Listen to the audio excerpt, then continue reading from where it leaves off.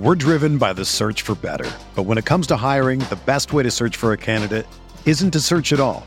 Don't search, match with Indeed. Indeed is your matching and hiring platform with over 350 million global monthly visitors, according to Indeed data, and a matching engine that helps you find quality candidates fast. Ditch the busy work. Use Indeed for scheduling, screening, and messaging so you can connect with candidates faster. Leveraging over 140 million qualifications and preferences every day, Indeed's matching engine is constantly learning from your preferences, so the more you use Indeed, the better it gets. Join more than 3.5 million businesses worldwide that use Indeed to hire great talent fast. And listeners of this show will get a $75 sponsored job credit to get your jobs more visibility at Indeed.com/Blue Wire.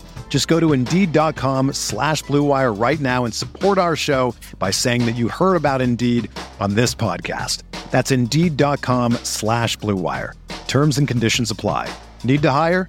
You need Indeed.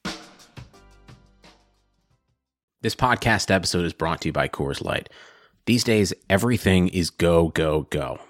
It's nonstop hustle all the time. Work, friends, family expect you to be on 24/7. Well, sometimes you just need to reach for a Coors Light because it's made to chill. Coors Light is cold lagered, cold filtered, and cold packaged. It's as crisp and refreshing as the Colorado Rockies. It is literally made to chill. Coors Light is the one I choose when I need to unwind. So when you want to hit reset, reach for the beer that's made to chill. Get Coors Light in the new look delivered straight to your door with Drizzly or Instacart. Celebrate responsibly. Coors Brewing Company, Golden, Colorado. Blue Wire.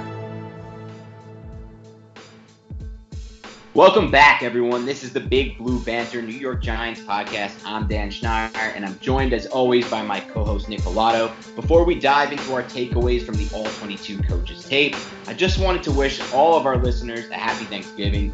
We really appreciate your recent support, the ratings on iTunes, the reviews you leave.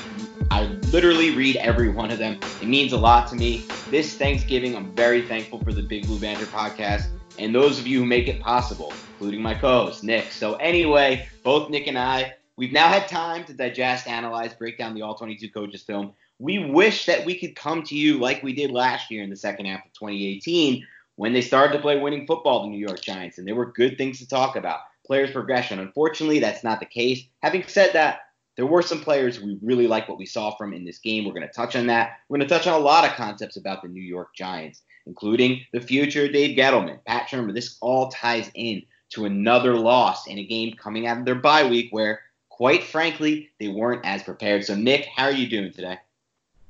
I'm doing lovely, man. Everyone ready for Turkey Carcass Day? It's coming up, guys. It's coming up. I got big things planned for my Turkey Day. I'm making my famous homemade guac, first of all. It's fucking awesome. Guac for Turkey Day. Yep. Yeah, I know. We do things a little different. We got a lot of interesting appetizers. It's like we make like meatballs, chicken cutlet, all sorts of things go on our Thanksgiving in addition to the normal stuff. But at the same time, I'm also going to be helping with the turkey this year because I've learned some tips that I need to bring to my aunt, who unfortunately hasn't been the greatest cooker of the turkey over the years. Very dry at times, needs a lot of gravy. We're going to hope to change that this year. But Nick, there's Giants football to talk about. Like I said, coming out of the bye week, another loss in a game where I don't want to say they could have won it like some of the others, even though they obviously could have. They blew some ridiculously fruitful opportunities in the first half, and then in the second half again. But at the same time, this was a game where they looked to me to be outcoached. I don't know if that was the same way to you, but it really just starts for me. First quarter, 14-25 in the first quarter for those of you following along on Game Pass. And it's right after the first play of the game where the Giants have this advantageous field position. And as you guys will notice over the course of this podcast, I'm going to be talking about a lot of times where the Giants were in really good field position after turnovers or kickoffs or punts and where they didn't take advantage of them to the tune of 0. Missed field goal there. At this advantageous run at this advantageous box. But this one comes after the bootleg on the first play, and they're at the Chicago 47, starting to roll a little bit, and they run at a 7-man box with an 8-defender coming in on a corner blitz. I want to hear your take on this, Nick, because for me, a less educated football analyst than you, I'm thinking even if this corner who comes free is blocked, which is, by the way, at fault of the Giants, I believe, and Hal Hunter and their entire run blocking and run execution. But even so, there's no hole. 58's right in the middle waiting for Barkley. And if you look at this look pre-snap, and this is what I keep coming back to me it looks like the Giants have no chance no matter who's playing running back. What do you see on this play? I mean, this is the second play of the game after a positive play. They kick the ball out of bounds, so the Giants have all this little momentum so early on the road. Momentum so important in this game. 21 personnel, man. And the Bears, they knew exactly what was coming on this play. There were no wide receivers to the boundary. So number 23, Fuller, is down by the line of scrimmage when there are two receivers to that field side. And at the snap, Fuller backs off, and then Eddie Jackson blitzes from that field side, which left Sterling Shepard wide open with no Chicago defenders around him. Dude, the Bears knew it was going to be a run, and they heavily committed to hit Barkley in the backfield and force the loss of 5. I mean, it's so predictable that the Bears full out committed to look, and they left receivers wide open with the safety 20 yards back in one corner versus two receivers on that side. That receiver was the hot receiver, Sterling Shepard. If it were to be a pass, it would have been a huge play, but the Bears didn't even fret that whatsoever. It's because the Giants are so predictable. They knew it was going to be a run, and what's the net gain? A loss of 5. I mean, it's absolutely crazy. It's crazy because after you lose that 5, you put yourself in this 2nd and 15 type situation that's really hard to come back from. This is so consistent with what they've been in this entire season. And like you said, there's been enough tape that they know that after a big turnover, as we'll see twice later in the game, or at the beginning of a game, and maybe after a kickoff goes out of bounds or they get a punt return, the Giants are running the ball, and the Giants are trying to establish the run, quote unquote, establish the run. You've heard Pat Sherman in the past say, we got number 26, we got to get him the ball. And then he gets all crazy when people get on him for not getting him the ball. But it's really, there has to be better ways for this specific 2019 Giants team with the personnel they have to create yardage on first down and get their quarterback out of 2nd and longs and get their quarterback out of 3rd and longs. Because with the exception of 1 third down, the Giants were in 3rd and 7 or plus the entire game, which is absurd to think about. But, Nick, I want to flip it to something positive and get your take on this. And you can tell me if this is just happening for a lot of rookies you've watched or it's a little just a notch plus in Daniel Jones' belt. And that's 10:43 in the first quarter for those of you following along. Giants faced with a 3rd and 6 at 10:43. Daniel Jones notices the corner blitz. Corner has responsibility, lined over Cody Latimer. Immediately when he sees that, adjusts his play, snaps his head to the left, and puts the ball on Latimer for a 7-yard gain to move the sticks. What do you make of this play, Nick? I mean, it's the only first down that the Giants got on a 3rd down, but it was, like you said, 3rd and 6, empty set, Ohio concept to the boundary. That's the 2 receiver side. Number 24, Buster Screen, is covered down on Cody Latimer, and he blitzes to that boundary side where there are 3 rushers for 2 blockers. Jones, and this is good development on Jones, good play on Jones. He finds that hot receiver and gets rid of the ball and hits Latimer for a first after an excellent inside fake by Latimer, and that was a really important part of the play as well, so you got to give credit to Latimer. Because Roquan Smith was tasked to sprint from the middle of the field to get to Latimer. So that inside fake at the top of his stem just froze Smith just enough to allow Jones to hit him, and that fake by Latimer also helped create that space because it did freeze Smith. So it was a really nice route, and it could have been a better pass by Jones, but the fact that Latimer did that inside fake and Roquan Smith had to cover all of that ground. And I don't know if a lot of you guys were into the draft, but Roquan Smith out of Georgia, one of the more athletic linebackers in the nation, very, very fast. So he can cover that ground. So that inside move really froze him there. And Jones kind of put it a little bit inside, but it didn't matter. So they ended up getting the first down on that specific play. And that's the only time we saw that in this game. Yeah, and you bring up a good point, Nick, because it wasn't a perfect throw. And I think overall for me, Nick, and I want to hear your take on this now before I go any further, I do think this was probably Jones's worst game from a ball placement standpoint overall. What would you make of that statement? Yeah, the only one that really jumps out at you is obviously the 4th and 18 later on in the game with the touchdown, stepping up in the pocket, hitting Tate deep. I mean, that was threw it so he could high point the ball. That was an excellent throw. But there were a couple of throws where you were kind of scratching your head. You were like, oh, man, that could have been placed a little bit more on the upfield shoulder. He could have threw him open a little bit better. But again, the pocket was really constricted in this game. It wasn't as many sacks as there has been in other games, but I would have to agree with you. And I don't want to say I'm worried whatsoever about Daniel Jones and his ball placement because he's shown it consistently throughout this season, but it was probably his worst game from that standpoint. Yeah, and again, to me, that's really not a negative to me because you guys have heard me on the record. One thing that's really surprised me in a really good way about Daniel Jones has been his ball placement overall this year, especially when you compare it to guys like, Dwayne Haskins, either the young Allens playing in Carolina and Denver, Mason Rudolph, some of those guys, Kyler Murray even, who I would say is a little bit obviously ahead of him in that regard. And that's tough because I think he's going to be a future star in this league. So it's hard for me to compare him to him.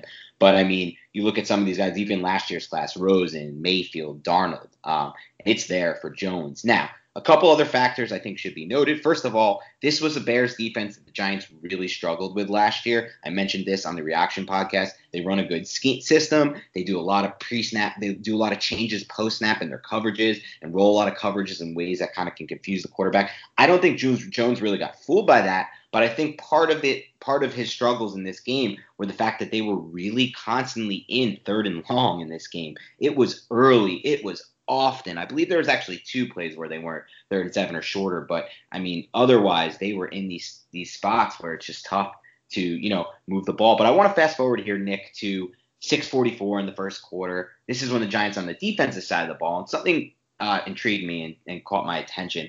And that was, first of all, I don't know why the ball was spotted here on the 41 and not the 39. Did you notice this? On the first play, the Bears threw a little dump screen to Cohen that went 2 yards backwards and was ruled at the 39, and then they got called for a penalty that the Giants declined and took 2nd down, and then the ball was spotted all of a sudden at the 41. Did you notice this by any chance? Yeah, great. I mean, I saw that and I thought it was weird, and I kind of really? I probably didn't think about it enough because now I'm like, yeah, wait a sec, it's crazy. And then I think about the play with Trubisky, and I put that on Twitter as well. When that was a disaster. I said that live though, I was watching that. But how about this, Nick? Because we talked about it in the first pod. How about this? Because we didn't mention this. I think that's a coaching error. The more I thought about it, that's on Pat Shurmur. Yeah, definitely. Sure, you don't challenge the pass interferences, even though he's done it 7 times and lost all 7.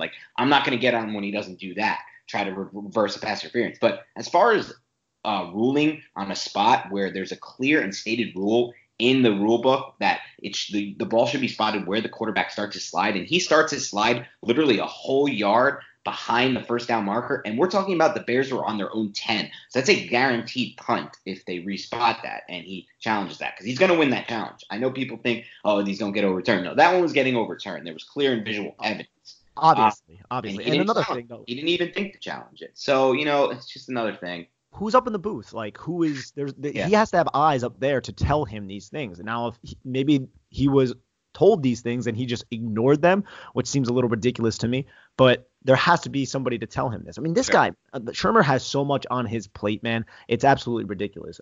He's going to be ready for Thanksgiving, I'll tell you that much, because he's going to be freaking loading that shit up with stuffing, chicken, mashed potatoes, gravy, everything, because he's used to having so much on his plate. Yeah, I mean, but I want to circle back to the play. 6:44, quarter 1, 2nd and 7. Why is Ogletree passing off this route when both defensive backs are trailing, the wide receivers running deep, and there's no safety? The safety has clearly no time to get to this over route. And it just seems like these over routes are just killing the Giants game after game. You see these second-level players like Ogletree just stuck, and you see him even move his hand passing it off, and there's no one to pass it off to. So what is going on there, and why does that turn into a big gain there on 2nd and long? In the 2nd and long, it looked like the Giants were in man to the field on the wide receiver with Bethea on that number 3 and Peppers on the boundary tight end with the linebackers and the weak side corner, Janoris Jenkins, playing zone underneath. And it looked like it was just a clear out, which worked to perfection. And Bethea was too worried about that horizontal cross coming from the weak side or from the tight end side. And so he kind of had this is a Bethea issue then, Nick? I'm wrong on this? No, I think it was Ogletree should have compensated for that number 3 receiver and kind of shade, knowing that it was man coverage on that side. And I think he should have compensated for that side of the field, but he just didn't end up doing it. Because Bethea was 15 yards or maybe 12 yards off the line of scrimmage there. Right. And this is what Giants fans will ask us, Nick, and will think about when they see this on TV. They'll look at it and pretty bluntly and pretty plainly, they'll see a linebacker, Ogletree, standing in the middle of the field with no one near him, not a receiver in sight, and wondering why not carry that over. It's spatial awareness, dude. It's Yeah. spatial awareness. He knows. It's a player issue.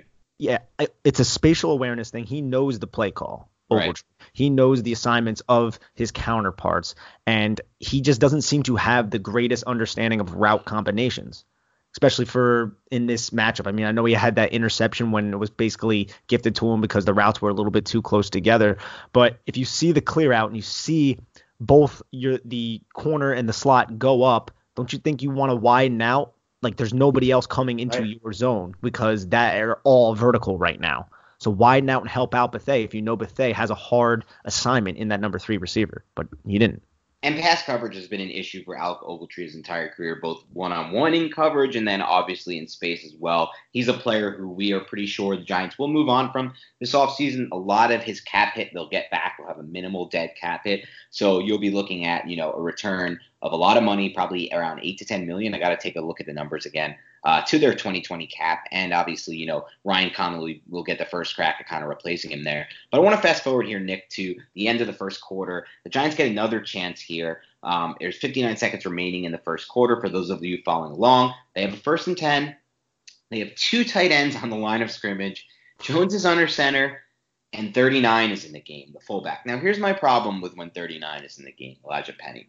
A, he's not the greatest blocker, but that's not the biggest issue. The biggest issue is you tip your plays because you can't use a fullback like this. You can't have just a fullback coming in for a handful of plays every game expecting to catch the defense by surprise. I mean, this is an obvious run, and it's what it was, and it had no chance. Gallman was in the game. It doesn't matter. Gallman probably would have got more than Barkley would have got on this play because he just lowers his head and takes what he can get. The result, it was a 1-yard gain. They're back in 2nd and long. You've now had Penny on the game in the first quarter for 2 plays, and they were 2 running plays, and they combined for -4 yards. It's crazy to me, Nick. Am I going crazy, or is just what? No, why is this happening? It's predictable, man. The offense is predictable. It's so vanilla. Every Giant fan listening to this has heard us talk about this for weeks now, and it hasn't changed. They're coming out of a bye, and what do? They add a few wrinkles. And it's like, oh, okay, they start out with a play-action rollout. Nice. And then they had the one play where it was the pitch backward to Shepard that was a fake. That was a neat little play, but it's still the same identity. It's still the same play. Like on that specific play, it looked like they tried to run power, which is cool because they haven't run a lot of power concepts, and they did incorporate power gap scheme into this specific game plan, which is awesome. Coming out of a bye week, they did adjust that. Granted, it wasn't handled perfectly from an execution standpoint. But on this play that you're just referring to, 59 seconds left in the first quarter, tried running the power with Zeitler kicking out Aaron Lynch outside and Penny lead blocking through that play side B gap, but Nichols and Goldman stunt. So Hernandez is down block, because remember, this is a power gap scheme. There's going to be a defined hole. It's not his own scheme. So Hernandez's down block kind of handled itself, but that down block ended up picking Jalapio. And then the stunt from it picked Jalapio from handling Goldman. So Solder had to handle Goldman, and then he could not get to his assignment, which was Roquan Smith, and Nick Kwiatkowski then came in as the unblocked defender to fill the hole along with Roquan Smith because Solder was late to that because he had to handle Goldman because of the stunt. Basically because Jalapio got picked because of the stunt, because of Hernandez's down block. And that might have been sounded convoluted, but basically it just came down to just a little, I don't want to say adjustment, but a little thing, just a little stunt, and stunts don't always work against the run. That's actually something that it's a negative, and this was a 1st and 10, but they stunted, and it ended up knocking Jalapio off, and then there was 2 unblocked defenders, and that slowed Solder down from getting from his assignment, and it was just a mess. Luckily, the Giants ended up picking 1 yard up on this play. Yeah, I was lucky to get that yard. A couple plays later, 15 minutes remaining in the first play of the second quarter, Giants are once again in a 3rd and long. 3rd and 7 this time. It's just constant throughout this game. They're in these 3rd and longs because, again, they're not doing what they need to do on first down to get ahead of the sticks. And what do you need to do on first down in the NFL to get ahead of the sticks? I'm sorry. This is especially true if you have a team like the Giants who can't execute their run blocking. Throw the ball. There are so many combinations of pass, quick hitters, things to get designed in space, quick stops for 4 yards. I mean, get yourself out of these 3rd and longs. They can't do it. And I want to ask you about this play, Nick, because to me, it looked like Jones tries to shuffle his feet in the pocket where he would be able to kind of hit what the read he's looking to hit, but he ends up throwing inaccurately behind Tate as Max kind of bearing down here, pushing Remmers into him and into the pocket. Do you chart this one when you were taught, how to scout football, or when you kind of dive into it now based on everything that you've learned throughout your time? Do you chart this on the tackle, on the offensive line, or is this a quarterback issue when looking at it on All-22? Because this one kind of stood out to me as an either or.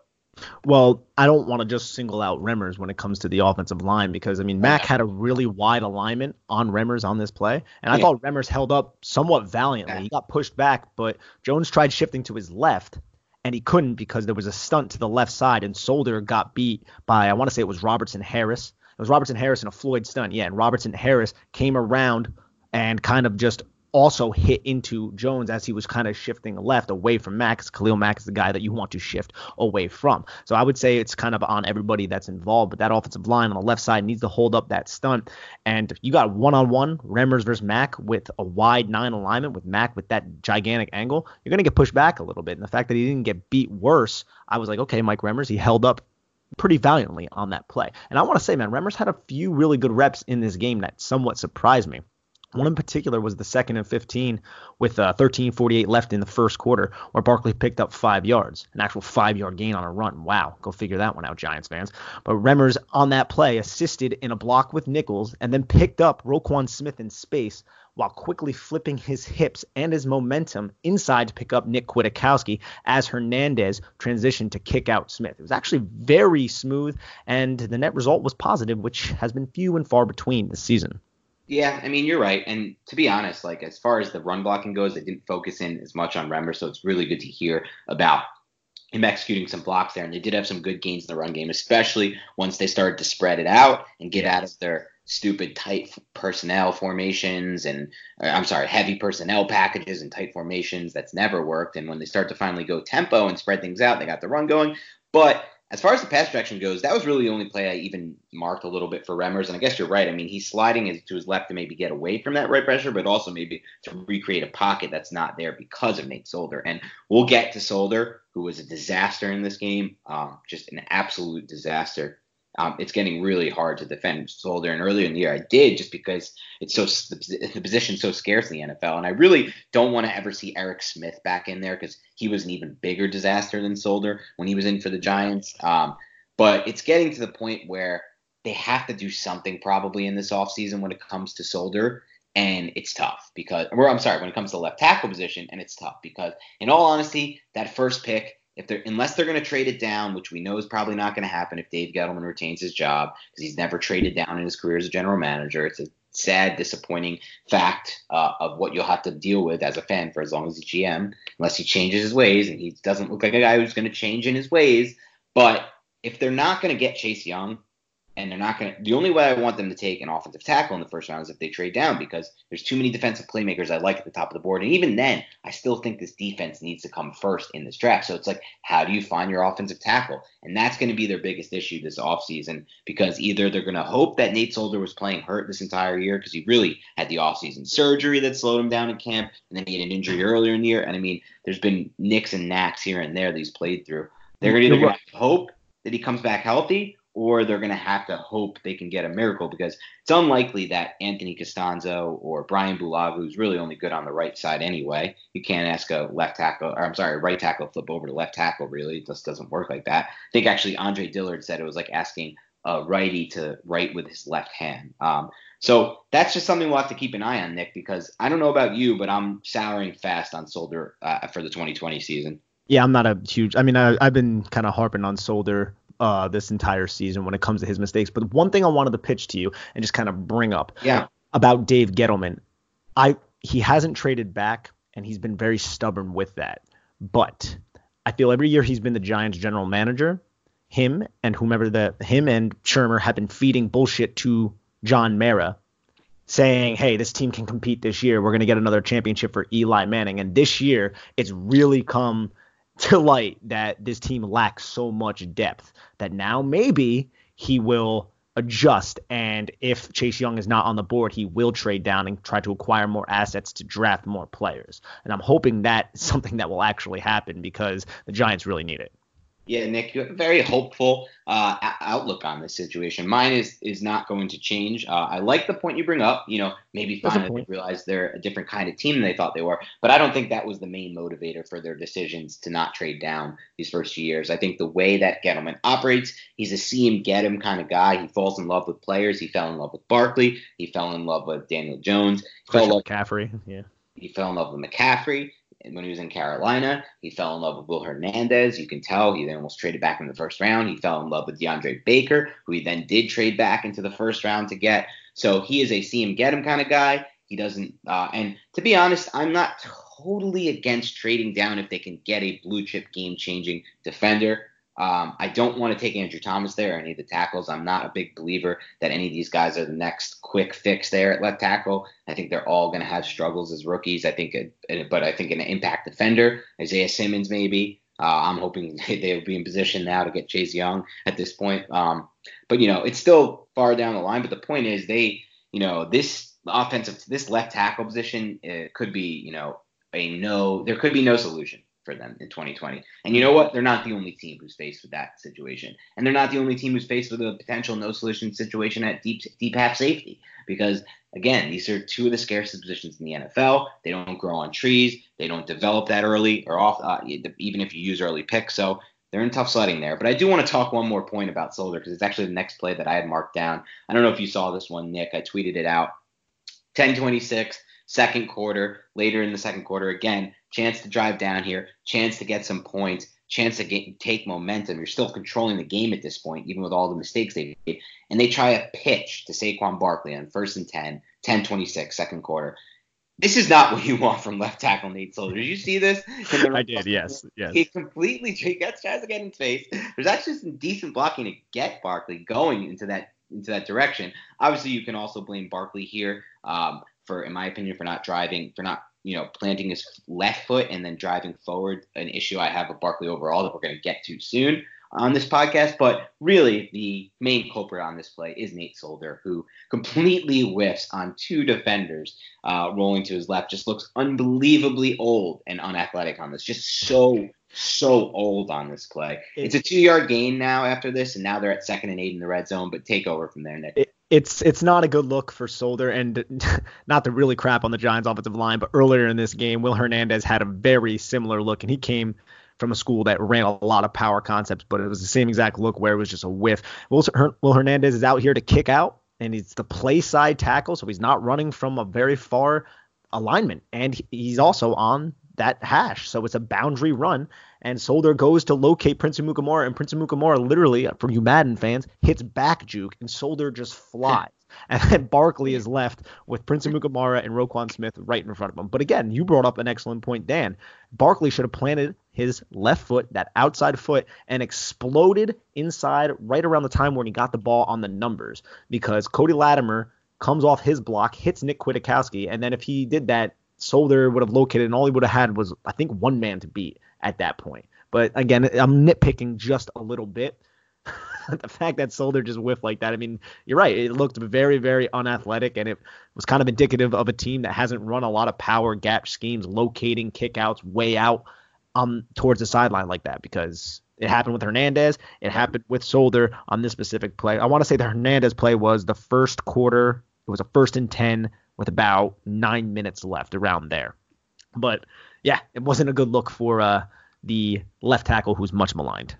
Yeah, and I know you don't want to nitpick, but in a few seconds I'm going to actually ask you to with regards to the Saquon Barkley situation based on what I saw, and I want to see what you saw. But first, I do think that an important point to be made here is that, like you said, while they did add some new run blocking concepts to their offense during the bye week, on this play and on several others, they just look completely out of sync with their plays. It looks like a team that doesn't have it down. It looks like a team that just isn't confident in the plays they're calling in the run game. that's really how it looks. You watch teams like the 49ers who are super confident in what they're using and what they're running there in the run game. And you watch versus the Giants who look out of sync, like they haven't practiced it enough, or like they don't have a feel for each other. And, as an offensive line, it's crazy because this offensive line has played a lot of games together now and a lot of games together this season. So really it comes down to, okay, you have the continuity. What's the issue? And it could be two things. It could be one, the development of these offensive linemen under Hal Hunter. And two, it could be the play calls, the play run calls. But when you start to see it mix up this game and there's still no success, you maybe go to three, Nick. And I'm starting to get a little nervous about Barkley, at least as a fit for this system. But overall, as a running back to some extent, I don't want to say I'm that worried because he's obviously still unbelievably explosive. He's obviously doesn't look fully healthy to me. And there's a lot to like, and he's completely misutilized as a receiver. There's a ton of upside there. There's obviously the explosiveness. He had 9 plays of 40-plus yards last year. The only other running backs to ever do that in NFL history in a single season were Chris Johnson during his Offensive Player of the Season year and Barry Sanders during an MVP year. So he's there. He made 9 game-changing 40-plus plays last year. He still has that in him. But I have an issue with several plays in this game. I counted 4 of them that I wrote down, including the one you just mentioned, the shoulder width, where he doesn't seem to understand that if he can plant his opposite foot, depending on where it is, either his right or his left foot, and drive forward off that, what you see Dalvin Cook do a lot, where he notices that little crease, and take advantage of that crease, he has the breakaway speed and the power to get through those creases, especially when he's going downhill. But it just seems like a lot of the time he's really hesitant to do so, or he tries to find another way, either trying the double spin move on that one play where I thought he could have planted his left foot and drove him back in, or trying to just bounce outside with his inside foot. What do you make of this? Is this a long-term problem, or what do you think? I do think that the offensive line has not helped him out. I think in a lot of these games, especially the Jet game, he really just had absolutely nowhere to go. But I do see where you're coming from. Barkley, coming out of college, his biggest knock was his vision. And sometimes he goes east to west when he should go north to south. And the fact that sometimes he doesn't play like a 230-pound back. He plays more of that 205-pound back role, which just doesn't necessarily – it kind of takes away from him because you look at him, you look at his measurables, you look at the things that he can do and his incredible athletic ability. And sometimes you just want him to lower his shoulder and just truck somebody, kind of like he did with that one Lion in the Lions game to the one defender. Right.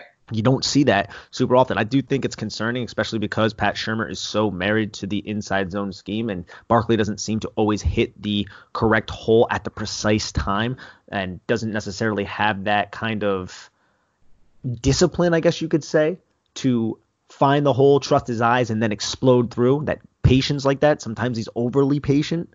I think that's another thing that kind of works against him. But you want to see him become more decisive with hitting a hole instead of kind of dancing around and trying to go east and west. And I feel like a lot of these teams are kind of aware of the fact that he does go east to west, and they'll set those edges incredibly hard. Yep. And he'll see a little crease and he'll be like, no, I can bounce it outside. But those edges are set so hard that then he gets stuck, and you did this tons of times in his rookie season. He'll turn around, flip around, face his back towards the defense, try to get around, and then just lose like 3 or 4 yards. And that's a knock on him, but he's still a young running back. He's not 100% healthy. I do think that's a cop-out to an extent in the regards of people are just like, yeah, he's hurt, so that's why the running game isn't working. No, there is a lot of issues on why this running game is not working. It's not just Saquon Barkley's health. Obviously, it doesn't help, but I feel that he needs to kind of progress with this vision, with this decisiveness.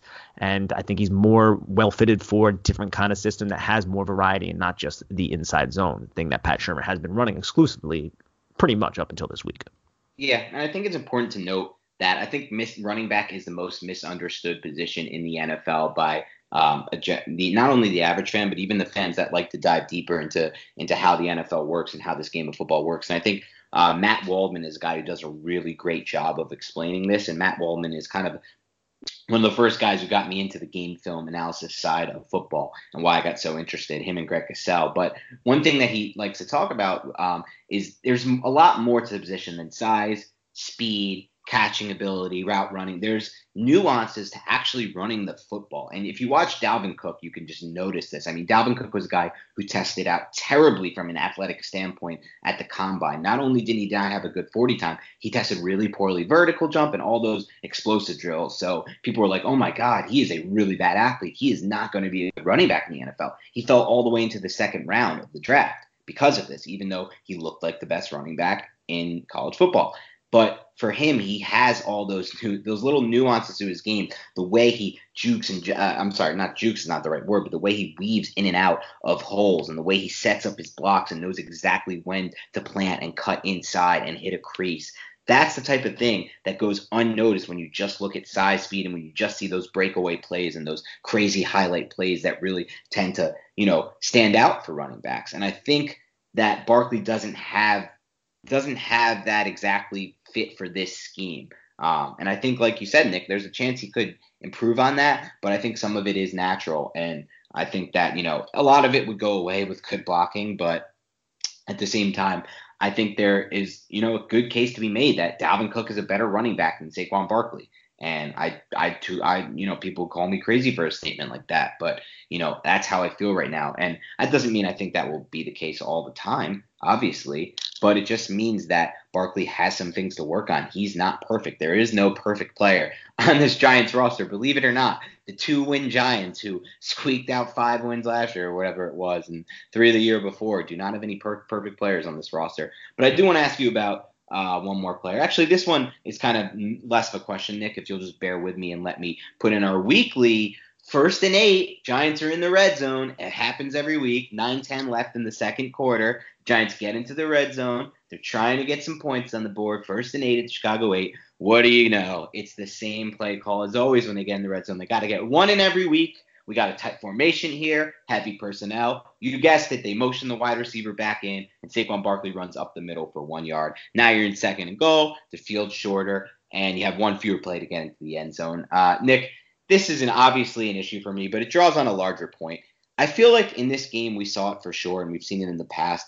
When the Giants run from the shotgun with a more spread out attack in spread 11 personnel, they are a better football team than when they run from under center, or when they even more so when they motion those receivers back tight to the line of scrimmage. What do you make of this? Was this kind of just end of the game? They had some more holes. The defense was playing them differently, or do you believe they actually could find some more success following trends of some of the smarter coaches in the NFL and running from more spread out situations?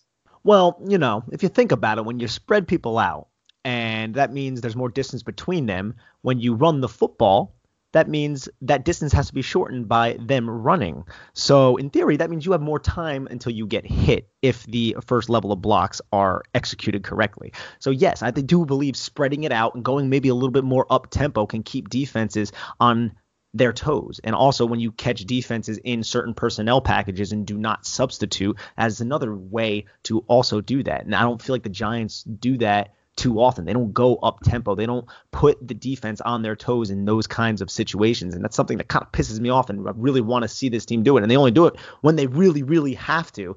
And you can do that in other situations and have success, because what we just went over, these, you're on the 10-yard line. Let's just tight motion the wide receiver in, hand the ball off, 1 yard gain, negative gain, whatever it is. That happens so often. It's so predictable, and everybody knows it's coming. No one can execute their blocks because the defense knows it's coming. It's so freaking just Pat Shurmur.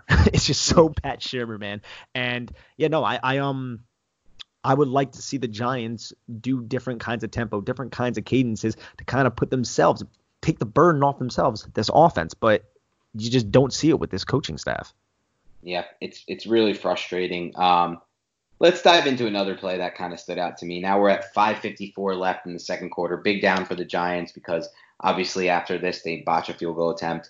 3rd and 5. To me, it looks like this play is completely ruined by Nate Solder getting pushed back into Daniel Jones. What do you make of this? Is this not Solder's fault, or is this just another instance of Solder derailing a drive? Yeah, with this play, Solder had his struggles a lot, and this one he just gets long-armed right back into Daniel Jones. And Khalil Mack, he's going to be a beast. He's going to win these one-on-one matchups, again, especially against somebody like Nate Solder. But again, this was another slightly wide alignment, and he just goes right up, converts speed to power, attacks I want to say he hit the inside shoulder or shoulder, but still established the half-man relationship and drove him right back into Daniel Jones. Daniel Jones really didn't have a chance to get this ball off by the time Slayton came out of his break in his route. So, yeah, I mean, you can blame Solder for this incomplete pass to Slayton if there was somebody to blame. Could have also maybe kept Barkley in to, maybe block Khalil Mack and assist your struggling left tackle, something that also didn't happen. It's scary. It's a scary proposition going in a 5-man protection against Khalil Mack and Leonard Floyd and this Chicago Bears defense. And the Giants did it a couple different times and they got burned. It might not even show up on the stat sheet, just shows up as an incompletion. But Daniel Jones not being able to step into that throw and getting hit on the shoulder as he throws really affects his ability to drive a pass to a receiver on the sidelines.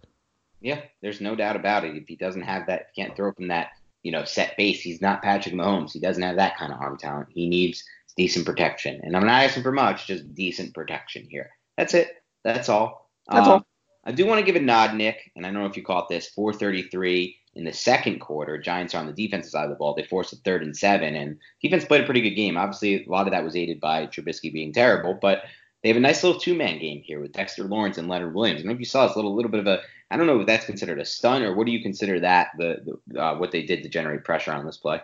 Yeah, it's just a stunt. It's you have a 1 technique in Leonard Williams and you have the 3 technique in Dexter Lawrence, and Dexter Lawrence is just a 3-1 stunt where Dexter Lawrence is going to pick the center and toss him off while taking the guard with him, which allows Leonard Williams to just loop right around Dexter Lawrence and basically be unblocked. It was actually a decent play by number 69 to the guard, I don't know his name, to transition to get off Leonard Williams, but the center went flying because of the strength of Dexter Lawrence and the fact that he was engaged with Leonard Williams. So center goes flying, and that allows Dexter Lawrence just to go right after Trubisky and force the incompletion on the play. Almost interception on this play, too. Yeah. That was the one that Julian Love almost picked off. But, yeah, you touched on this before, man.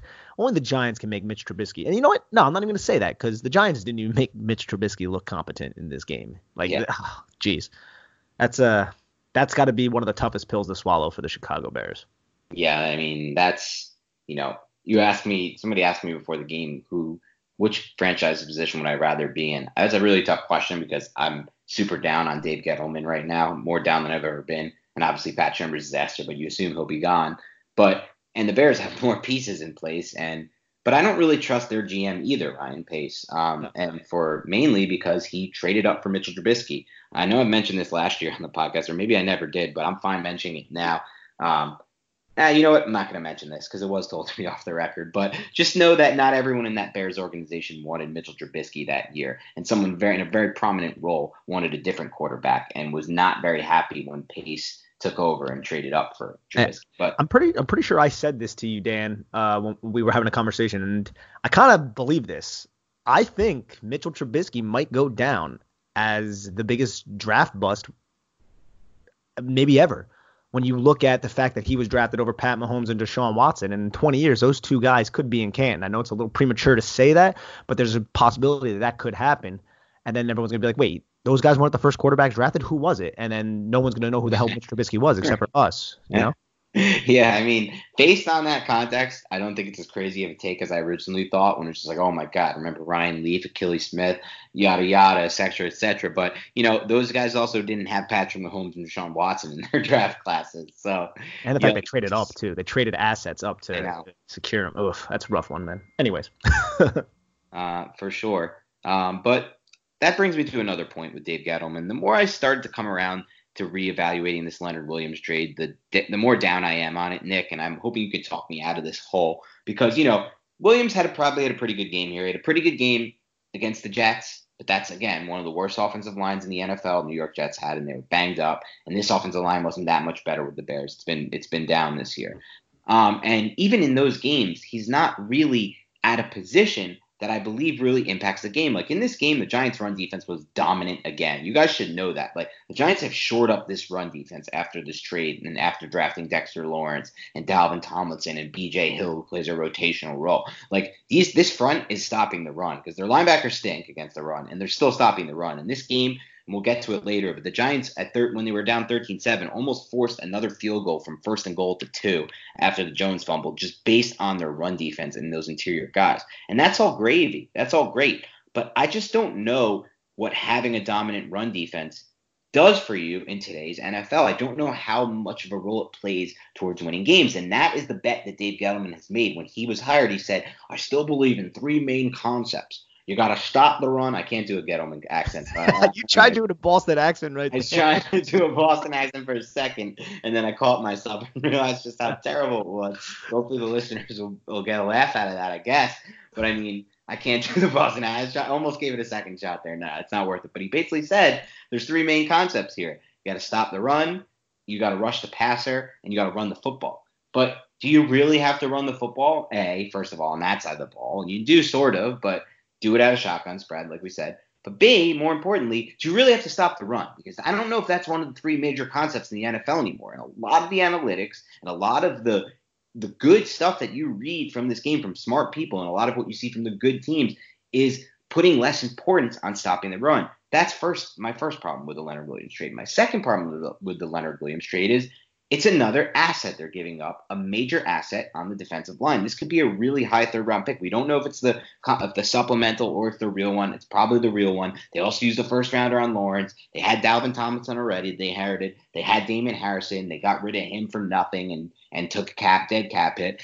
And they used a 3rd-round pick on B.J. Hill. Now, you look at a team like the Patriots who are doing things like shuffling in Danny Shelton, who's now playing a huge role. And defensive linemen are not, defensive linemen among all positions, I believe, is the deepest in the NFL, the interior defensive line. I really do believe that. If you look back at some of the Giants teams, they got a lot of production from guys they got off the waiver wire at times. Fred Robbins is a name that comes to mind. There's plenty of others. And that's what the Patriots have really done with that interior of their defensive line. They have some guys that they draft in there, but usually mid-round guys too. And they get production no matter what because there's so much depth there. So what he did is he poured a lot of assets, Nick, and this is what bothers me, into one position and into a position that I don't believe has enough of an impact on the NFL, or at least not as much of an impact as he has. And now my third point, before I pass it over to you, Nick, and let you play the other side of this, devil's advocate, is that you're a 1-8 team or a 1-7 team at the time. Why the hell are you trading for a player in season when you're a 1-7 team, giving up a super high 3rd-round pick? Jesus, just wait until the offseason, sign him. You know the Jets are moving on. You know he's having a bad year, so it's only going to tank his value. Instead, you give him all the leverage and you bring him in because I believe, like I said on the original podcast from the trade, Dave Gettleman is a see him, get him type of GM. He sees him. They fell in love with him. They wanted to get him. What do you say, Nick? Is there any defense? What I will say, okay, first off, I was against the 3rd-round pick, and I am hoping that it's the compensatory pick because that's going to be like a 30-pick difference. First off, can we get a Boston accent from you? You want me to I don't know if I can do it on the spot. I'm actually not that bad with accents, but I'm terrible when I get put on the fucking spot. You know what I'm saying? No. You put on the fucking spot. Definitely better than mine. Definitely better than mine. Not great, not bad. Hey. Sometimes we try. No, but the one thing I will say, I agree with you when it comes to pouring assets into the interior defensive line. But I do feel like Leonard has had a small contribution in pass rushing. He has, 8 hurries. I'm just pulled up Pro Football Focus, has 8 hurries, 6 hits in the 3 games that he played with the Giants. Now, that's not really great because none of them have resulted in sacks. I think it was a high upside trade, and I do believe it was a see him, get him kind of thing. And I don't necessarily agree with giving up a 3rd-round pick. Actually, I don't agree with giving up a 3rd-round pick at all, giving this player the leverage when it comes to him signing the contract. I think he could be a very valuable piece to the Giants going forward at his age, with his skill set, with his length. And I think those are the things that Dave Gettleman kind of fell in love with. And I think you basically articulated well. See him, get him type of guy. He saw Leonard Williams, and that's exactly who we wanted. But putting the asset of a 3rd-round pick when you know your team's going to probably suck at the end of the year, and especially if that's not a compensatory pick, and even if it is, I feel like that's just too much, in my personal opinion, when this guy's going to be a free agent. I think the reason that he did it was because Dave Gettleman has had his eyes on free agents in the past, and they never wanted to go to the Giants. So he figured, let's bring him in. We'll show him that we care about him, that we love him, blah, blah, blah, show him that we do things, and he's going to sign with us and be with us long term. And he probably had discussions with his agent behind closed doors to get a number in mind of what Leonard was thinking about and thought it was reasonable. Those are why it happened. Now, I do not agree with the third round pick thing. I think that was too much, but this wouldn't be the only time that Gettleman has made these head scratching moves. Or like, okay, let's go back to the Odell Beckham trade for a second, okay? I think the Giants got a lot of value back for that, right? But what I heard was Dave Gettleman didn't necessarily investigate what other teams were willing to. I wouldn't look into. I don't think anything we heard regarding that trade can be taken with anything more than a grain of salt. Yeah, I know. I'm bringing it up though, just to kind of paint, I know they were they were in conversation trade talks with the 49ers per a source of mine. I'm not going to go too far into this, but I know they wanted the number 2 pick that year, and the Niners didn't want to give it up. Obviously, that would have meant Bosa on the Giants, which would have been, franchise changing if they could have pulled off Beckham for that number 2. And I think the Giants there was like more to that deal, and the Giants were trying to work ways to get it going. But in the end, the Niners had their mindset on Bosa for an obvious reason. I mean, he is a franchise altering defensive player. But I know for a fact that based on that Cleveland wasn't the only team that they talked with.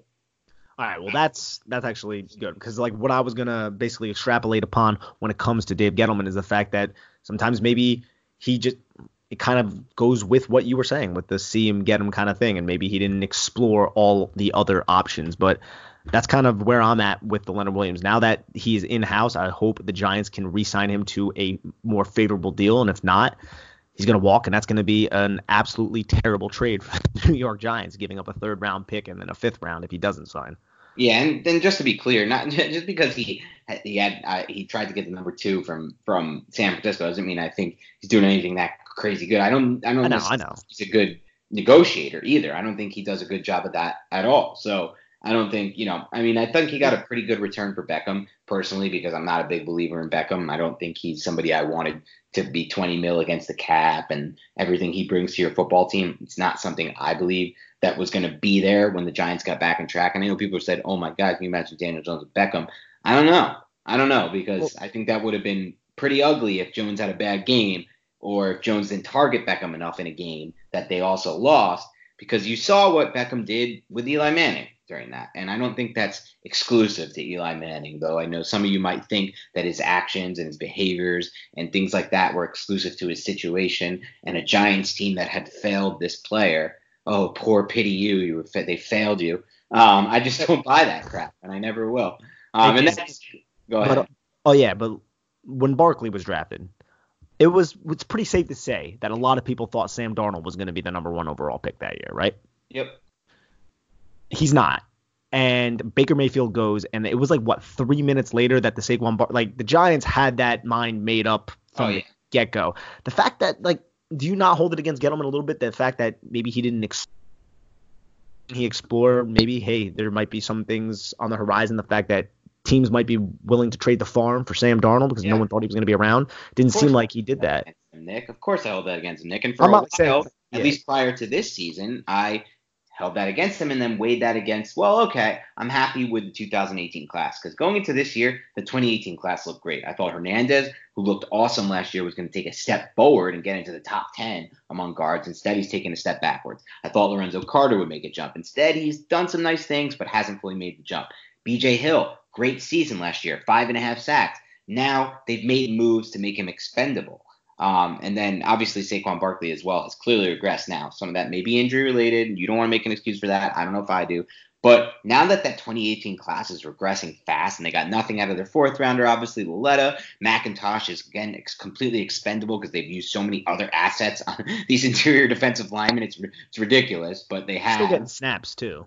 And he's still getting some snaps because he's got some talent. It's not like he's doing a bad job evaluating these interior guys, but you just don't need all these interior defensive linemen. I don't know what he thinks this is. But again, with that class regressing, I've started to sour big time on Gettleman because that was his saving grace for me. Hopefully they have a 3rd year, revelation and they really hit their strides, especially for guys like Lorenzo Carter who have really intriguing traits, just haven't put it all together. You also got to point to the coaches. Why haven't they put it all together? Right. Why do they have the traits and not put it together? Yep. So it's definitely everything. And on the flip side, and let's dive back into the game here then, Nick, because we did go off on a little tangent there, which I'm sure some people are going to enjoy because, again, this whole entire scope of this franchise needs to be discussed at all times because they have turned into a very poor franchise And like I tweeted out today, they were in a similar spot to the Baltimore Ravens just not too long ago with a quarterback who was aging and taking up too much cap space they needed to move on from. The Ravens have gone from that position to being the best team in the NFL. The Giants have gone from that position to being the worst team in the NFL. And there's a lot in between that has happened to be able to. And now the Ravens were in a better spot at that point because they had built such a nice offensive line and they have more pieces on the defensive side of the ball. But at the same time, they did some things. They thought outside the box to get Lamar Jackson, and it's paying off now. And obviously, Mark Andrews was a nice pick for them at tight end. They knew he'd be an excellent fit for Jackson's skill set up the seam, and that's exactly what he is. But going back to the Giants here, going back to the game, I did want to talk about Corey Ballentine, who, the Giants moved in thinking they would get a nice spark out of that nickel cornerback position because of Grant Haley's struggles. And I thought he had a really, really unfortunately poor game against the Bears. Do you agree with that? I noticed 3 straight plays he was targeted for 3 straight big plays. I would say the way he played, he should be on the hot seat for starting snaps down the stretch. Do you disagree with me, Nick? Nah, I mean, it's really hard to disagree with you when it comes to that, Dan. I mean, since it was about around the 2-minute drill, and this just shows adjustments by the Bears. I mean, the Bears probably should have done this from the beginning of the game, knowing that the slot has been an issue all season, albeit it was Grant Haley before.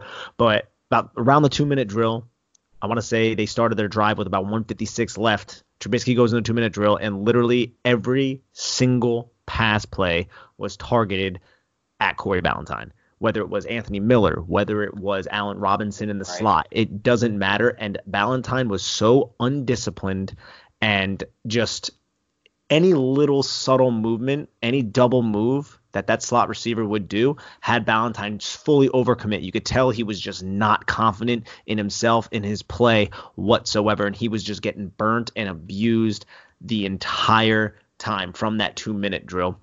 And it didn't really seem like the Giants were adjusting to assist him. There were a couple different plays from the 2-minute warning on and into the second quarter where Ballentine was left all alone on Allen Robinson with no safety help over top. And then you look at the other side of the field and you see safety help, and like with Jackrabbit. And it's like, why? Why can't you adjust? Ballentine has already given up, 5 receptions at that time. And his confidence is just down in the dirt. No hip discipline, absolutely no I don't want to say urgency in his play, because it wasn't like he was loafing like Baker was a couple weeks ago. It wasn't in that case, but he was just so out of phase and so behind every single cut that you could tell his confidence was in the dirt, and he just could not play out there on that field whatsoever. That's a good point, because, well, first of all, I'm not totally done with Ballentine. I like him. No, neither am I. Yeah. Still, I like his outlook. I like what I saw coming into the NFL. But I think this is kind of this is the jump from D2 to D, or to the NFL.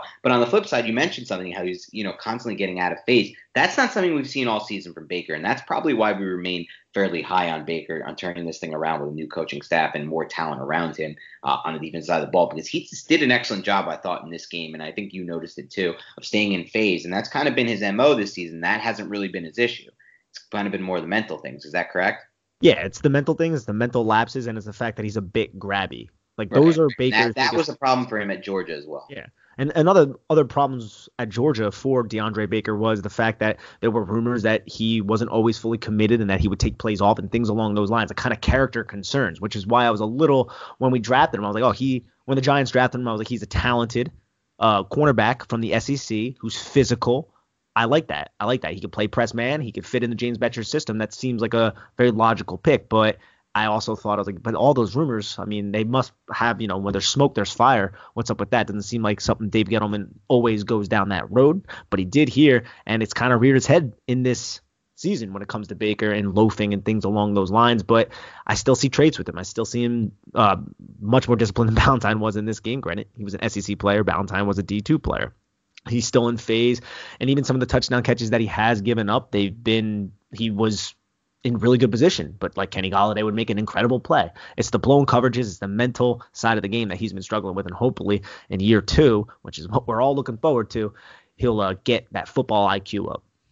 Yeah, and sticking with the Giants' defensive backs for a minute, did you notice how kind of some of those lapses in coverages came after Jabril Peppers was out of the game? Do you think that was a coincidence and less so due to his absence, or do you think that the Giants could take a step back now with him sidelined? I mean, Jabril Peppers is definitely the best player not on the defensive line on that defense, and there's no question whatsoever. I agree with that.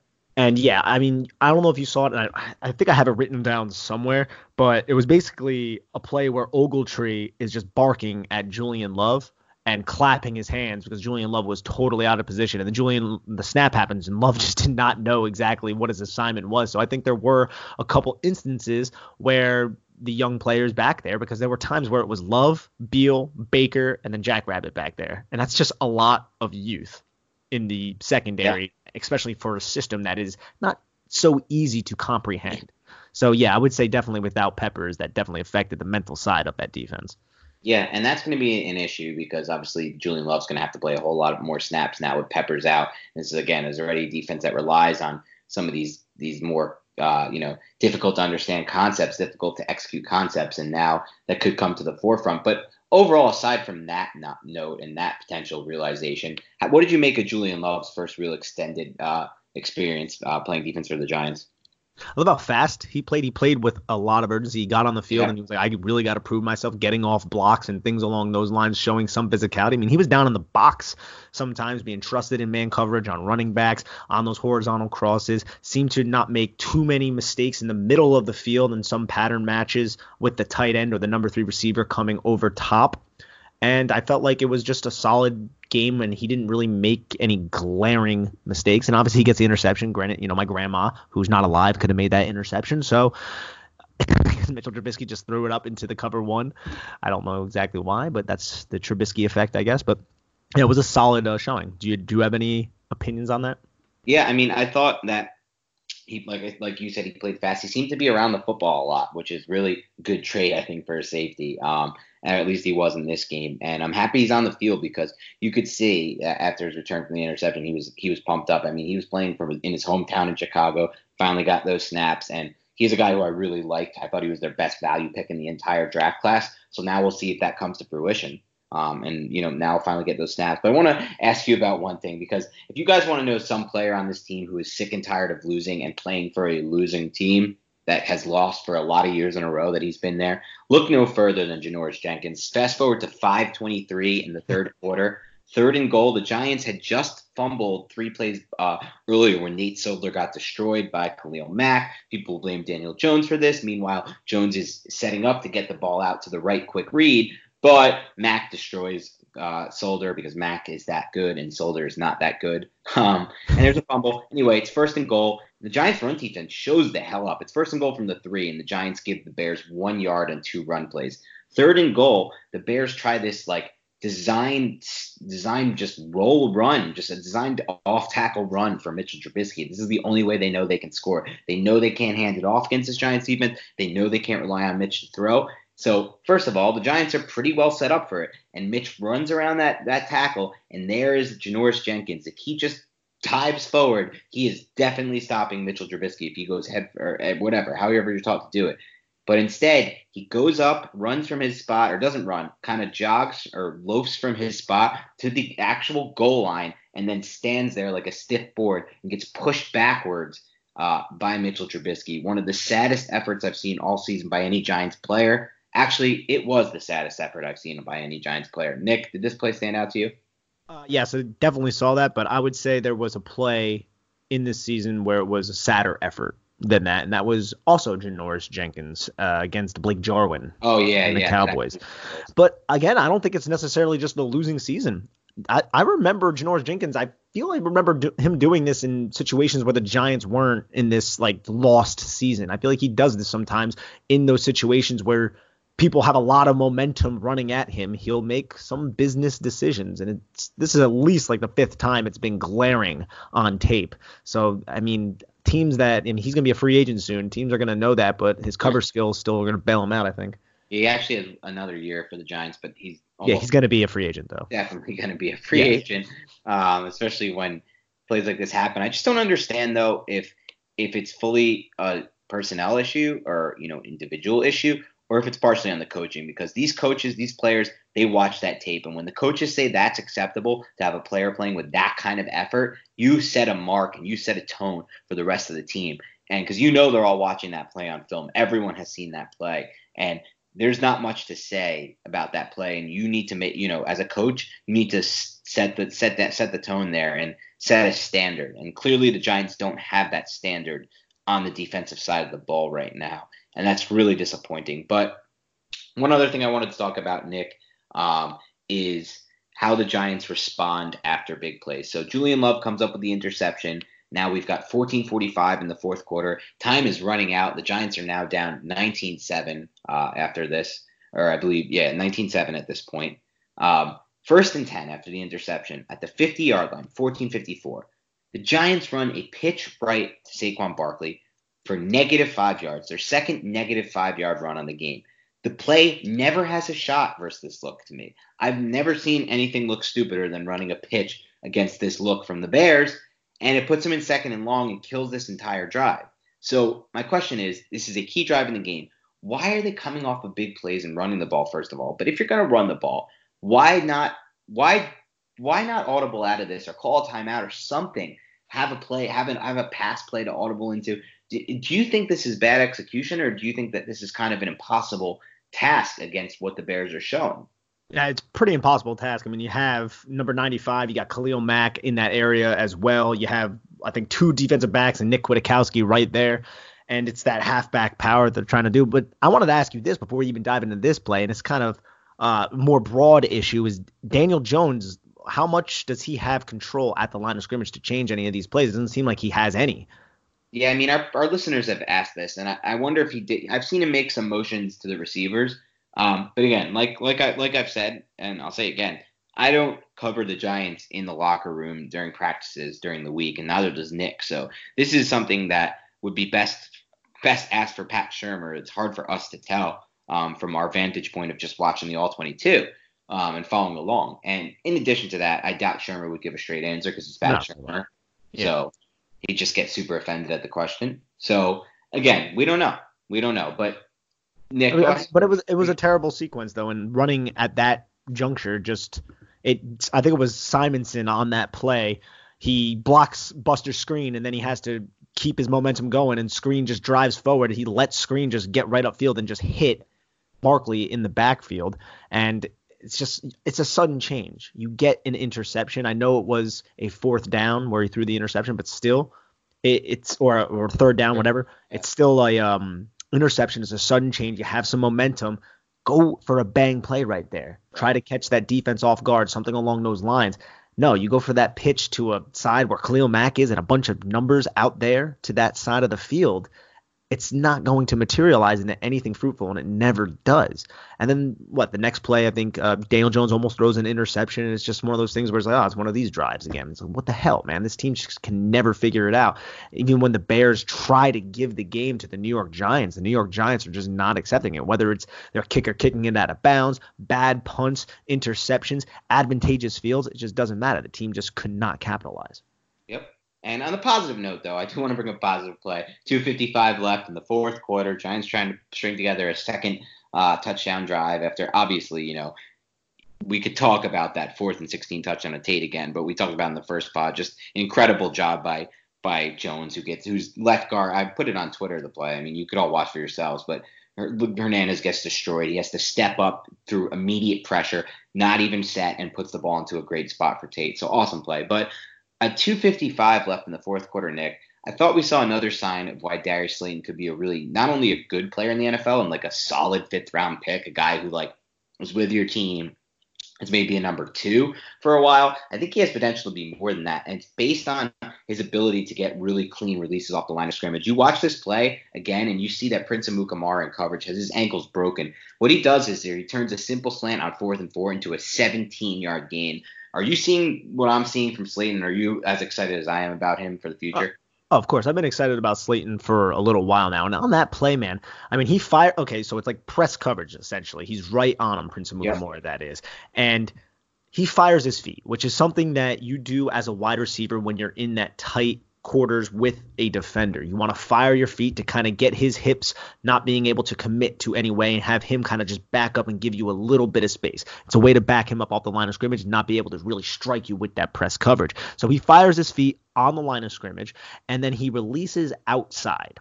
And once he releases outside, he gets Prince Amukamara to fully commit outside. But it's that when he sticks his inside foot, Darius Slayton that is, into the ground, and just effortlessly turns. It was so smooth, and it was like, wait, this guy was a 5th-round pick. It was so smooth, and I believe they highlighted it on the telecast as well. It was, wow, what a release off the line of scrimmage. That is a guy who is taking the coaching. That is a guy who is really progressing in his first year, to be able to fire your feet, release, and then just go right back inside like that in such a smooth manner, and also be able to flip someone like Prince Amukamara, who's a very solid cornerback in the league, around. I mean, I'm very excited for the future of Darius Slayton, especially if you can get another receiver, somebody else to pair him with, along with Golden Tate, Sterling Shepard. And I ain't talking about someone like Jerry Jeudy, but I'm just saying, get somebody else to bring him in here. I think Slayton can learn from the just the experience of Shepard and Golden Tate as well. And that play in particular, 4th and 4, high leverage situation. I mean, that's an excellent play by Jones and by Slayton. You can see the rapport between the two. No doubt. All right, Nick, let's dive into the questions from the listeners, and we'll start with Curtis Taylor, who asks, what do you all think of potentially having Ron Rivera come in as the new head coach? He's been AP Coach of the Year 2 times, been to the playoffs and a conference championship. He's actually been to a Super Bowl as well. Despite the Gettleman connection, personally, I'd much prefer him to Jason Garrett and Mike McCarthy. I haven't really thought much about Ron Rivera, but he seems to have disciplined teams, and he seems to be a coach that is highly revered. I would not be opposed to it. I know he would have to bring in the right offensive mind, and that's kind of what I'm worried about right now, is who's going to be coaching Daniel Jones if you do bring in a defensive-minded coach, quote-unquote. Mike McCarthy, I do not want. I do not want Jason Garrett either, although I do feel like Jason Garrett is a better alternative to Pat Shurmur, and I kind of wanted to get your take on that, Dan. Yeah, we'll start with Ron Rivera. Yeah. I think he's a solid coach. I think, like Nick, you kind of nailed all the points there. I think he's much better than some of their other alternatives. I'm a big believer that coaching searches are disastrous. It's really hard to find a good NFL coach these days. The last time the Giants had this problem 2 years ago, I was actually happy with the decision to hire Pat Shurmur. I thought it would have been disastrous if they hired Jim Schwartz, and I still do. I didn't want Matt Patricia at all. These were the big names that year. That's how bad it is. It's really hard to find an NFL head coach. You need a guy like John Harbaugh, one of those types, or Ron Rivera type. So for that reason, and he's done it, I do like him. But he's benefited a little bit from Norv Turner in recent years, and he's had some nice coordinators come out of that defense. Wilkes got a head coaching job temporarily, but he did get one. So McDermott, even better example is McDermott, who came out of there. So he's had some good coaches, and that's a credit to him. I don't look at that as a negative. I look at that as he's done a good job to find those coaches and put them on his staff. And I agree. I would rather have him than Mike McCarthy for sure. If the Giants hire Mike McCarthy, there may no longer be a Big Blue Banter podcast, or at least you'll have to be doing it with another co-host because, I may no longer be able to cover this team. I'll be so disappointed. But I think he's a disaster. And obviously, going to your other point with Jason Garrett, yeah, if it was like a 1-year deal, like I'd rather have Jason Garrett than Pat Shurmur. Pat Shurmur's not as bad as Jason Garrett is, but I'm sorry, Jason Garrett. Yeah. Shurmur is, but no, it would turn into a 5-year deal, and they would look to stick with him for a long time. So I'm out on Garrett as well, a coach who I think does a bad job of understanding situational football. His decision, you could look at it even just in this last game with the Patriots. His decision to kick a field goal there in the fourth quarter was just off kiltered. He should have on 3rd down shortened his 4th down chance, and he should be thinking 4th down that entire time when you're trailing by 7 in the 4th. It just that late, it just doesn't give you enough to get that 3 points on the board. But it covered the spread. It did cover the spread though, so maybe he has looked past his days as the Cowboys head coach and knows he's already out and is trying to make some money back, even though, his contract's guaranteed. So he'll be fine wherever he gets. He'll get another job. I just don't want him to be with the Giants. Let's put it that way, I guess. Ezra Sackle asks, why can't the Giants receivers get open? Is it play design, talent, or are they broadcasting the plays before the snap? Seems like every catch they make is in traffic, and that a lot of the sacks Jones takes are because no one is open and they're covered sacks. We've talked about this a lot on this podcast, Ezra, and Pat Shurmur is just not all that innovative when it comes to his play calling. And anybody just go and watch the 49ers, go and watch even the Panthers to a certain extent with what they do with McCaffrey. You go and watch a lot of these other teams and how they kind of utilize their play design and utilize pre-snap motion, utilize a lot of different methods, pre-snap and post-snap, to get receivers open. The Giants never, ever do that. So yes, you can blame the play design. I don't necessarily think it's because there's a dearth of talent on the team, because I think Shepard, Slayton, and Tate is a solid wide receiver group. Yeah, I mean, it's interesting, Ezra, because there was a stat a few weeks ago. I think it was like 3 or 4 weeks ago now, so I haven't checked up on it since.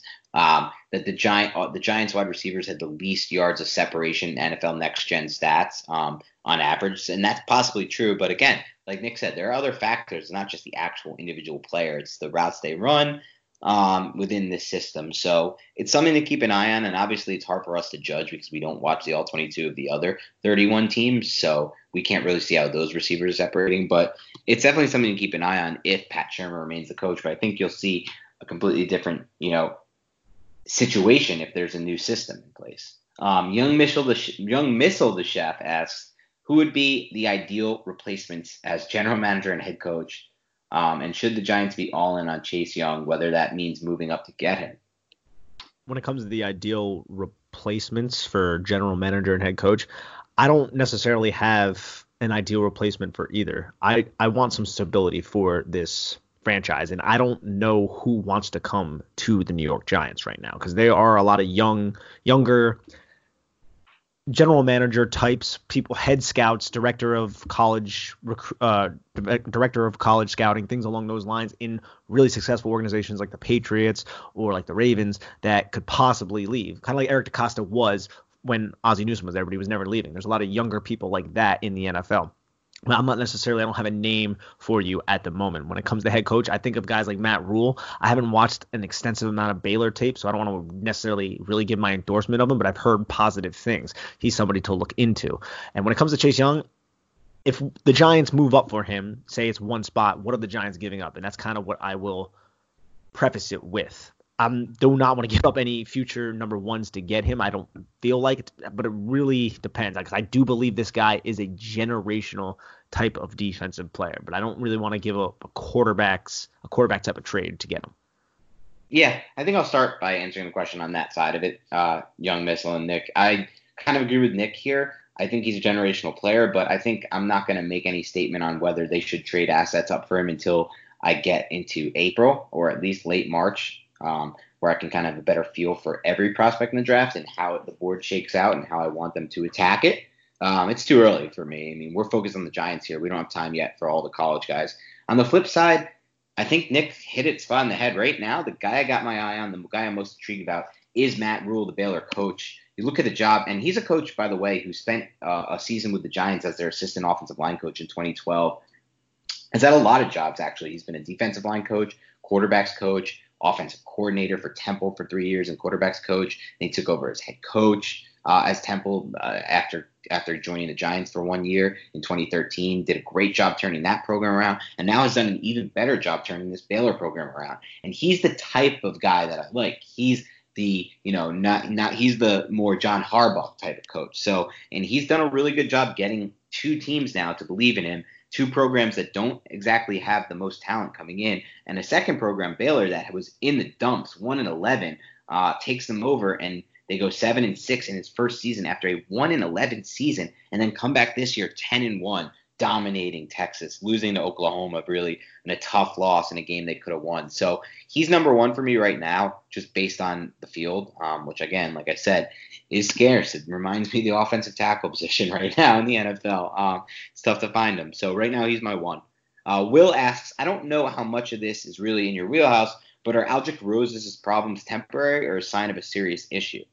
Do you think a long snapper upgrade gets things on the right track? I think cohesiveness amongst all three of the long snapper, the holder, and the kicker is ideal, and it doesn't seem like Zach Diassi has it, especially through these last 2 weeks. It's something the Giants really have to investigate. But I believe the Rosas issue is a mental issue. I think it's in his head right now. Dan and I talked about this a little bit on the last podcast. Rosas has a leg. He has a big leg, and he's still young. So there's a lot of I guess you could say, traits there for the kicker when it comes to kicking. It's just he needs to get his head right at this moment, and he needs to be more consistent with that. He just needs his confidence to be up when it comes to that. And the funny thing about kicking, I actually wrote a paper in college when I was getting my degree in exercise science about kicking. It didn't really have much to do with the mental side of it or kicking field goals, but it was about basically kicking a soccer ball, which is pretty similar to the field goals. Well, one day I will have to read that, Nick. I don't know where it is. Well, find it. Because I will definitely not be reading. Oh, what? No, never mind. Jason Dodge. Oh, no. Well, I mean, listen, Will. I think I said it all in the last podcast. I trust the leg. These guys are all mental head cases. Hopefully, he gets it back on track. And obviously, like you said, there's pin long snapper issues, which you shouldn't expect to happen on a football team. But the Giants, yeah, they're a football team that's going to have those issues for sure. Jason Dodge asked, what are the differences in blocking from this year to last year that has led to Barkley not doing well? I mean, I think Eli Manning's not there right now. You have a different quarterback, and I feel that it's just very predictable. I feel like the Giants haven't necessarily changed what they've done since last year when it comes to the inside zone and running the football. And I feel like that has been an issue when it comes to Saquon Barkley and his ability to just even find the hole. I think it's also a problem with him. I think it's kind of just an entire team issue. These linemen do not get to the second level, and that is an issue with this team in general. You see a lot of other offensive lines in the NFL, they'll block, duo block, ace block, whatever it is, climb up to the second level, locate the linebacker, and then it's the running back against the unblocked defender, against that alley defender. And you rarely see that with the New York Giants. And I believe it's coaching. I believe it's Hal Hunter. I believe it comes down to execution as well. I think it's just a massive shitstorm when it comes to everything that has to do with this rushing attack. And the difference from last year is, I mean, Barkley is a bit injured this year, and the holes aren't necessarily there. He hasn't had that ability to just find the crease and just go. You haven't seen that like he did last year. Could be a vision issue, could be somewhat of the injury, could be a lot of different factors, a lot of different variables that are leading to this really just shitty rushing attack. Yep. Unfortunately, that's where we're at. Elliot Ruth asks, what's the one thing you think Daniel Jones needs to work on the most other than ball security? I want to see a more, because we alluded to this a little bit earlier, I want to see Daniel Jones be able to make audibles at the line of scrimmage.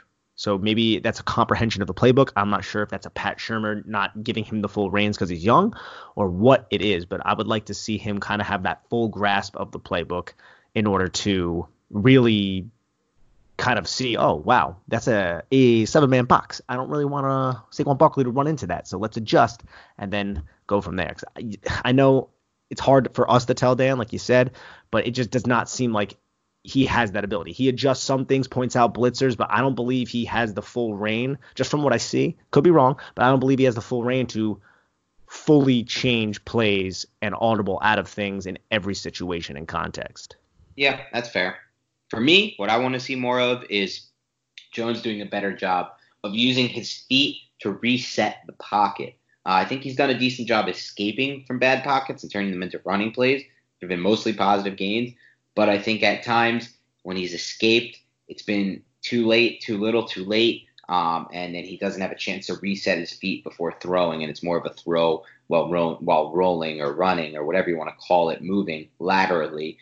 So just think he needs to do a better job of manipulating the pocket with his feet. I think that's going to come in time. That's not something I expected him to be really good at as a rookie, especially considering footwork was a major issue for him, at least upon my evaluation at Duke. With a coach who gets a lot of credit, Cutcliffe, but should get knocked a little bit for not really working with his quarterbacks on footwork. He does a good job of the stuff from the waist up with quarterbacks, but waist down, I don't think he did a great job there, Cutcliffe, and I think it still needs a lot of work in the NFL. So we'll see where that goes. Andrew Owens asked, how much value can an interior defensive lineman that is really good but not an Aaron Donald type, so for example like a Dexter Lawrence, provide versus an above average to good edge rusher like an Olivier Vernon if him and Dex are the same age and contract? I think it all just depends on the team. I mean, football is a team sport. If you have other good edges and you have absolute shit at the defensive tackle position, you're going to value that defensive tackle a little bit more. But if you want to look at it from this kind of black and white sort of lens, I prefer good edge rushers to really good defensive tackles. Yeah, I think for me, Andrew, I'm on the same page as Nick here. I think really how you break this down also is that it's much easier to find those interior defensive linemen. You look at how the Patriots have done it, trading for guys like Danny Shelton, who was, cast off from the team that drafted him, and finding guys in different spots in different rounds.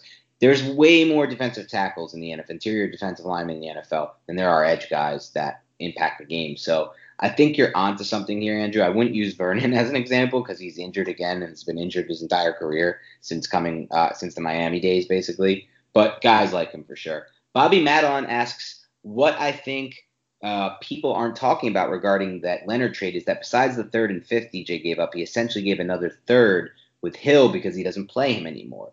Anyway, my question is, can I sue the Giants for turning me into an alcoholic? You might want to get a good lawyer because, Bobby, you might have a good case there. But my thing is actually, Hill plays around 20 snaps, something around there, every game. And I actually wanted to bring this up to you, Dan, before we logged off. If you were going to ask me, like you usually do, anybody else catch my eye? B.J. Hill did. B.J. Hill had a pretty solid game here in the snaps that he played. Did you see that at all? He did. He had a great game in the snaps that he played. He was graded high. You noticed him on film. I noticed him. It's crazy. Yeah. For anybody who wants to see the second quarter, 14:25 left around there. In the second quarter, 7:38 left. 2 really good B.J. Hill plays. There you go. 14:25, 7:38. Does both quarter too? Yes. All right. But yeah, Hill still makes plays. Yeah, he definitely still makes 20 plays. 20 snaps is not great for a 3rd-round pick, especially one pick before Fred Warner goes off the board for the San Francisco 49ers, a second-level player, a linebacker who's playing unreal right now, out of his mind on that defense. Yeah, and you're not wrong. And, Bobby, that's an excellent point as well. And that was a David Gettleman pick. And that was why I thought that maybe Dalvin Tomlinson was going to be the guy out when his contract was up. Sure. But it seems like, Dan and I talked about it, maybe they would still be able to find a way to bring him in with a favorable contract. And again, Tomlinson, every week with this guy, he just continues to make plays against the run. He is an absolute beast, and he has progressed a lot. You got to tip your cap to Jerry Reese a little bit for that. Yeah, tip the cap to some of the players who are doing it well. Slayton, Tomlinson, a lot of the guys are still playing hard and playing well. On that note, guys, we're going to end this podcast today. That was our final question for today's pod. Hopefully everybody has a healthy and happy Thanksgiving. I know I will. I know Nick will. We're both excited for that. And otherwise, we'll talk to you guys Sunday again after the next Giants game. So have a great weekend. The Packers are up next, and enjoy your Thanksgiving.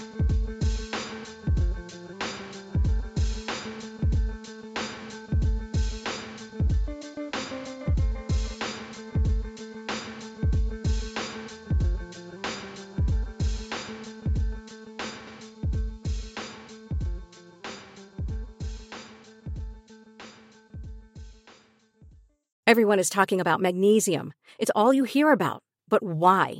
What do we know about magnesium? Well, magnesium is the #1 mineral that 75% of Americans are deficient in. If you are a woman over 35, magnesium will help you rediscover balance, energy, and vitality. Magnesium supports more than 300 enzymatic reactions in your body, including those involved in hormonal balance. From functional medicine doctors to mental well-being and female hormone experts, we all know that magnesium is the one mineral to improve all aspects of well-being and health. But which one? Magnesium Breakthrough from Bioptimizers, the trusted choice recommended by leading experts with 7 best-absorbed forms of magnesium to ensure your body receives the support it needs for overall well-being.